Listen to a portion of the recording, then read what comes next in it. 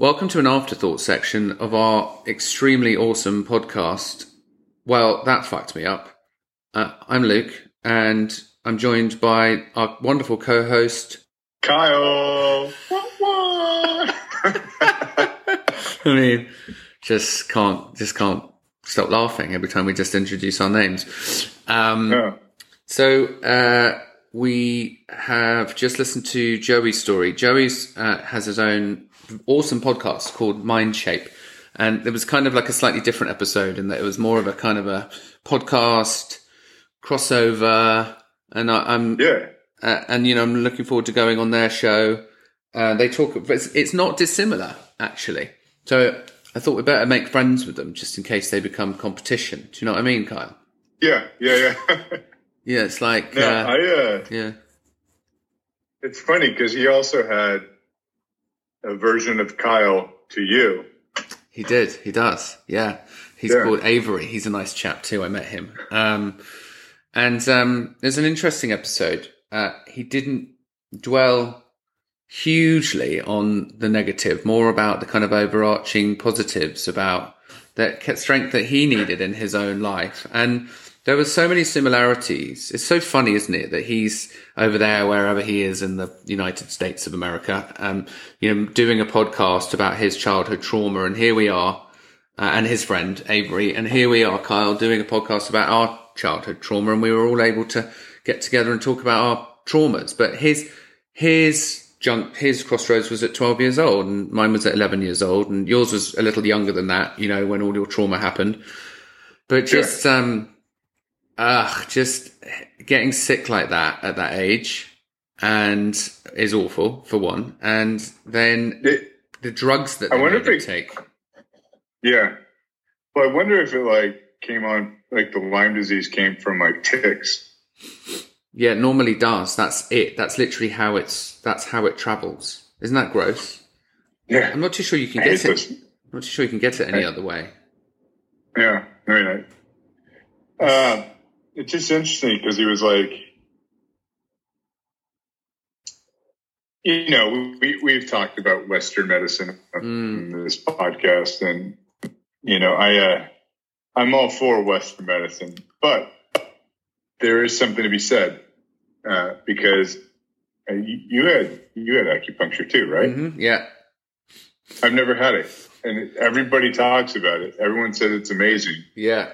And I kind of liked how he just listened to his gut and was just like, "Hey, I'm going to go do this thing because these drugs are horrible." Well, amazingly, I spoke to an old friend not that long ago who will be a future episode, and she rejected Western medicine with her cancer. She was told she had a 65% chance of surviving, and she decided to go her own way and become healthy and take care of herself and her thoughts and her brain and her physical and mental health, and nurture the strength to get rid of the cancer. And she had never been back to a doctor to tell her that she has the all clear, but she's still alive 12 years later.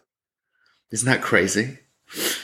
Yeah. So I agree with you. And also I think I'm sure it's the same in other countries. And I always get on my high horse about the US healthcare system, which is a fucking racket. If I have a little bit of money to spare, I'll just start a pharmaceutical company, because it's a goddamn racket. And I do worry. It's the first thing any doctor will do is take out their prescription book. And apologies if you're a doctor that doesn't do that. But, my experience more so than in the UK medical system, where everything's paid for by the government or paid for by us and our contributions.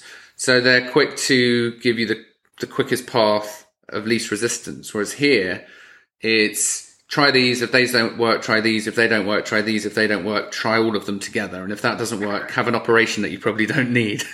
That seems to be what steps 1 through 4 there, The steroids that he was probably taking are just, they work, but they're also will do a number on your body. But you know how we feel about bullies on this podcast, don't you?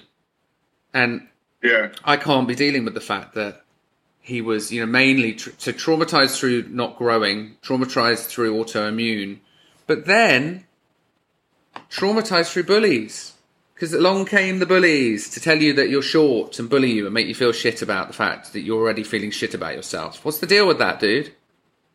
Yeah, I mean, what a stupid reason. I mean, not that there's any good reason to make fun of somebody, but like on the scale of things you can make fun of somebody for, being short is one of the stupidest. Yeah. It's not like he can control it. It's not like, are you just gonna like run out of jokes? Like I think there's like 5 short jokes, and then you're just gonna come up a bit short with those short jokes.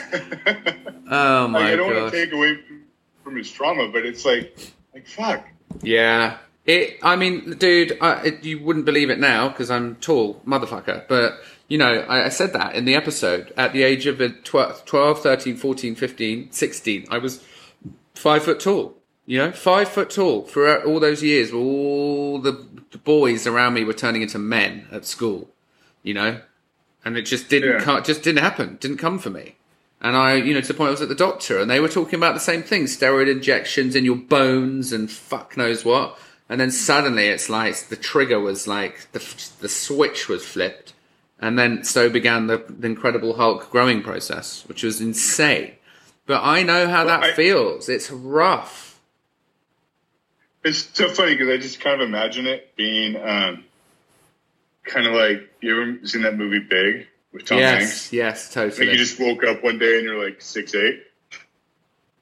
Yeah, it's exactly. It's rough. But he's amazing now, and you know he got through it all, and he realizes that what doesn't kill you makes you stronger, and understood his trauma and worked through his trauma and it's funny, he was even saying like now I don't care. Like I look back and I don't care, but of course that's easier to say in hindsight, isn't it?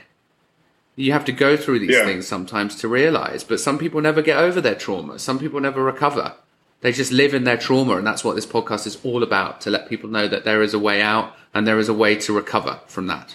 I like it. All right, Kyle.